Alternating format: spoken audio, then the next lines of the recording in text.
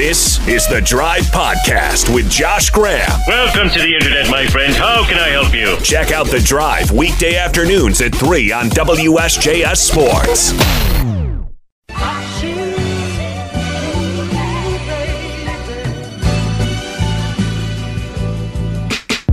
It's really cool at events like this, downtown Winston-Salem, Marriott Hotel.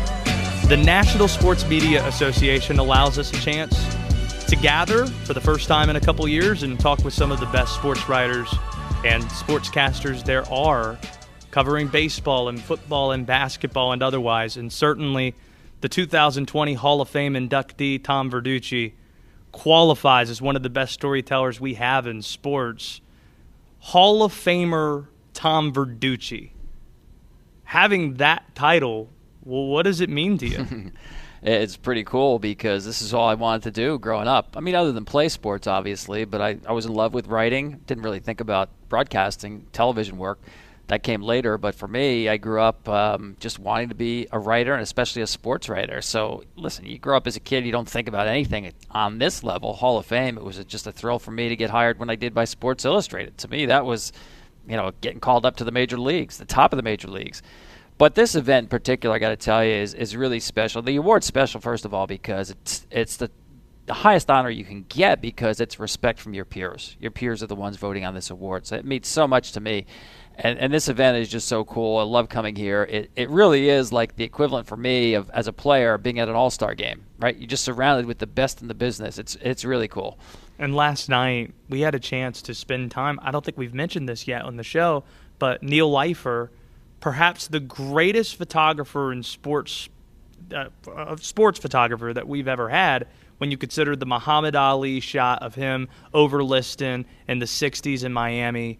And you're talking about, I didn't realize this, but I grew up a Baltimore sports fan. My dad idolized Johnny Unitas and the Baltimore Colts. The fact on his 16th birthday, he took a photo that has been put all over the place since 1959, of Alan Amici crossing the goal line, scoring a touchdown in the greatest NFL game ever played, the first overtime game.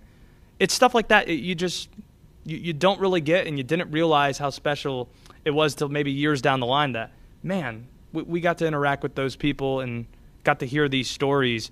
And one story that you told me last night, I'd love for you to tell to the audience. The Atlanta Braves are so big around here. They win the World Series. It's why we've talked about it a couple of times, that this is the biggest World Series we've seen around here in over 20 years because the Braves are in it. Brian Snitker has ties here to the state of North Carolina. Once upon a time, he was the manager of the Durham Bulls, wasn't he? He was. I mean, he's managed a lot of places in the minor leagues. I mean, he more than overpaid his dues, but Durham definitely was a stop on the trail for Brian, a long trail to the big leagues. Might get the wrong year, but it was either 85 or 86, a manager of the Durham Bulls, and then after that season is when they began filming Bull Durham. Of course, the famous Kevin Costner movie, great flick.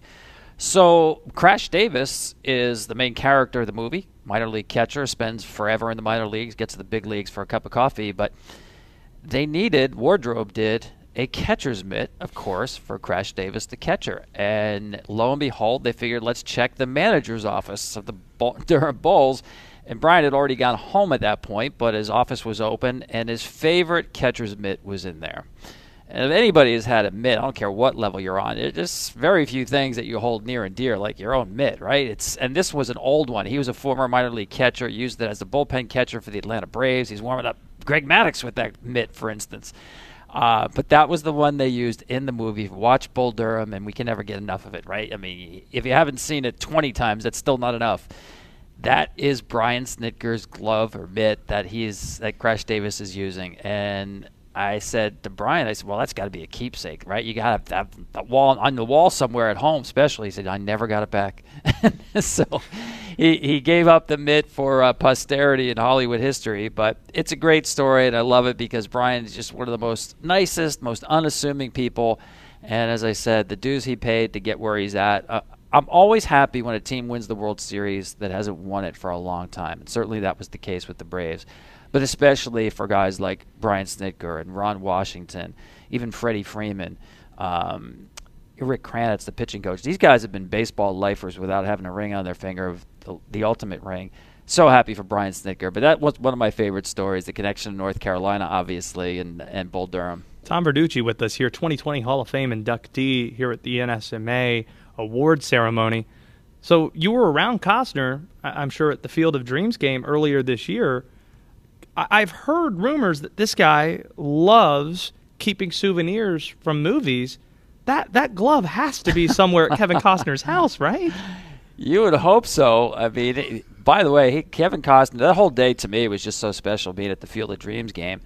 And Costner, I think, just nailed every bit of it, including his walk-on at the beginning of the event. I remember thinking at the time there was about 3 or 4 minutes. There was nothing but the background music playing and Costner walking slowly out in the field. And few things happen in today's world where actually very little happens, right? We're so used to car chases, as he said. Most movies have climax scenes with car chases and buildings blowing up. That certainly is not Field of Dreams. And he just hit that moment perfectly. And I'm watching him just kind of work the crowd, not in a hurry, set the right tone for what was an incredible night of baseball. And I was like, yeah, there's a reason why this guy is a leading man in Hollywood. He knows how to play the part. And the other thing I love about Kevin Costner and his movies, it's so authentic. It's not like he doesn't know something about baseball and somebody has to give him a Baseball for Dummies 101 series to get him involved in the part that he plays. No, he's authentic in terms of his baseball knowledge and interest. Tom Verducci with us here. The last time we had this ceremony in 2019, Doc Emmerich was inducted, and Doc talked about why hockey was his sport. And he had opportunities to be doing different sports because of how good of a wordsmith he was. Turned down a lot of opportunities just to continue doing what he was doing as the voice of hockey in America. And when I think of the voices of baseball, like your voice writing about baseball deserves recognition to the point where you're a Hall of Fame inductee, but I don't remember you writing about anything else other than baseball. There had to be other opportunities.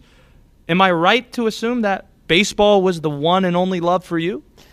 Well, I wouldn't say the only one. It's certainly the biggest love for me. If you go way back in time, I was covering Nassau County High School football and basketball on Long Island. But actually, my first full-time job at a college was covering the Miami Dolphins for Coco Today.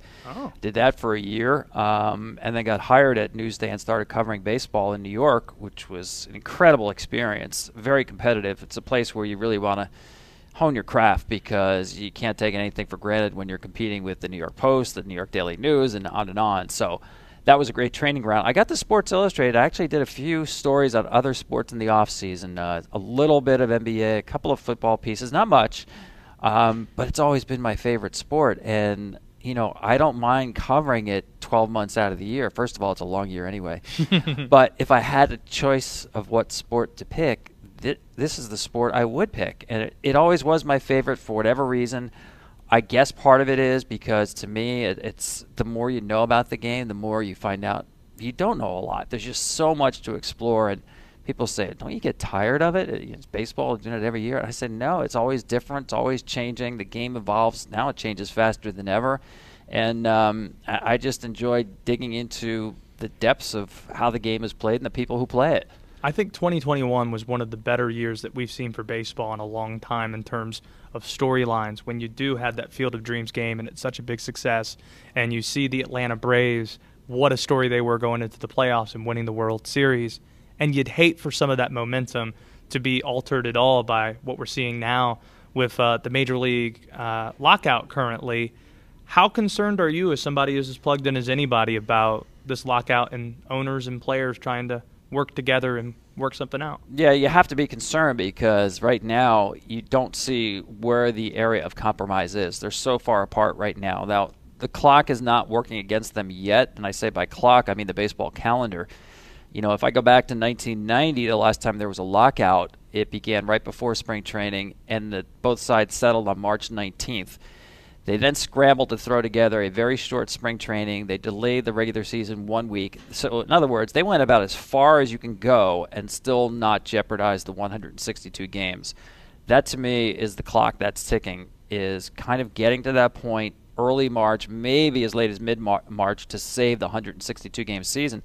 And until we get there, I don't think there's enough pressure on both sides to get a deal done. So There's a lot of time between now and then. If I thought there was any momentum for a deal, I could say it would happen much sooner than that, but I don't think so. I think we're going to, at least through January into February and sweating out whether we're going to lose games on the field, even spring training games. And I've had one agent tell me he thinks it can go all the way to May, which would be, I think, a disaster for baseball. But right now, as I said, the concerning thing is I don't know where the agreement is. Sometimes you can look at the math and figure out there's a compromise here or there, but they're so far apart philosophically, that is off in the distance right now. Is a piece of the philosophy what we saw with the 60-game season and how they were still able to recoup a lot of the playoff money that they get with television deals? Owners saying, you know what, if we stick our feet in the ground, stick our heels down, and we still salvage 60 games like we did last year, that'd still be okay by us? Is that part of the philosophy here? I see that talked about. Well, there's two things here. One, I think, is the players want to get more money to players early in their careers. Mm-hmm. And the way they want to do that is change both arbitration and free agency eligibility. Have guys eligible for those milestones sooner. Now, the free agent 6-year eligibility mark, that's been there since Marvin Miller established that in 1976. That's a tough move, and the owners right now are saying that's like a no-fly zone. There's no compromise there at all. And then philosophically, the trouble is baseball wants the teams to be, as they say, as competitive as they are. For the teams like, say, the Pirates, the Orioles, some of these teams that have struggled now for the last few years, they're saying you have to spend more money to try to be competitive. Whereas general managers are saying, hey, it's just smart business not to spend money until you're actually competitive enough for a wild card spot at least. So essentially the players wanted the owners to spend more money at the bottom end of the scale here and bring that up. That's a tough thing to convince general managers to do, but they see that as something that's worth fighting for at this point. So on the one hand, I don't know how much ground they're going to make on free agent and arbitration eligibility. Maybe there's some things they can do with revenue sharing to change that, but you're talking about 3 pillars of last CBAs, the last 2 or 3 in terms of arbitration, free agency, and revenue sharing. And the players want to change 3 of those. Just changing 1 is really difficult. To change 3 is really difficult. Tom Verducci, congratulations. Enjoy the night. You don't need me to tell you it's earned, but baseball fans everywhere love what you do. And we look forward to watching you for many years do what you do, and you can do so now as a Hall of Famer next to your title. Congratulations. Thanks so much. I really enjoyed it. Thanks. That's Tom Verducci.